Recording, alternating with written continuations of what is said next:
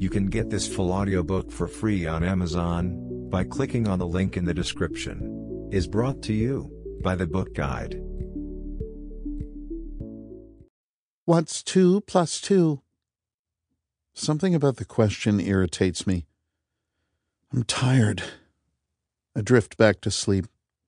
A few minutes pass, then I hear it again. What's 2 plus 2? The soft, feminine voice lacks emotion, and the pronunciation is identical to the previous time she said it. It's a computer. A computer is hassling me. I'm even more irritated now. I say. I'm surprised. I meant to say, leave me alone. A completely reasonable response in my opinion, but I failed to speak. Incorrect, says the computer. What's 2 plus 2? Time for an experiment. I'll try to say hello. I say. Incorrect. What's 2 plus 2? What's going on? I want to find out, but I don't have much to work with. I can't see. I can't hear anything other than the computer. I can't even feel. No, that's not true. I feel something. I'm lying down. I'm on something soft. A bed. I think my eyes are closed. That's not so bad. All I have to do is open them.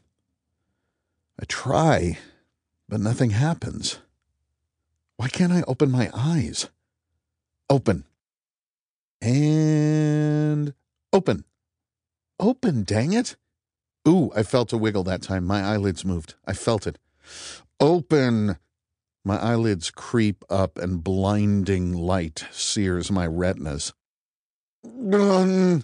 I say. I keep my eyes open with sheer force of will. Everything is white with shades of pain. Eye movement detected, my tormentor says. What's 2 plus 2? The whiteness lessens. My eyes are adjusting. I start to see shapes, but nothing sensible yet. Let's see. Can I move my hands? No. Feet? Also no. But I can move my mouth, right? I've been saying stuff. Not stuff that makes sense, but it's something. Incorrect. What's 2 plus 2? The shapes start to make sense. I'm in a bed. It's kind of oval-shaped. LED lights shine down on me. Cameras in the ceiling watch my every move. Creepy though that is, I'm much more concerned about the robot arms. The 2 brushed steel armatures hang from the ceiling.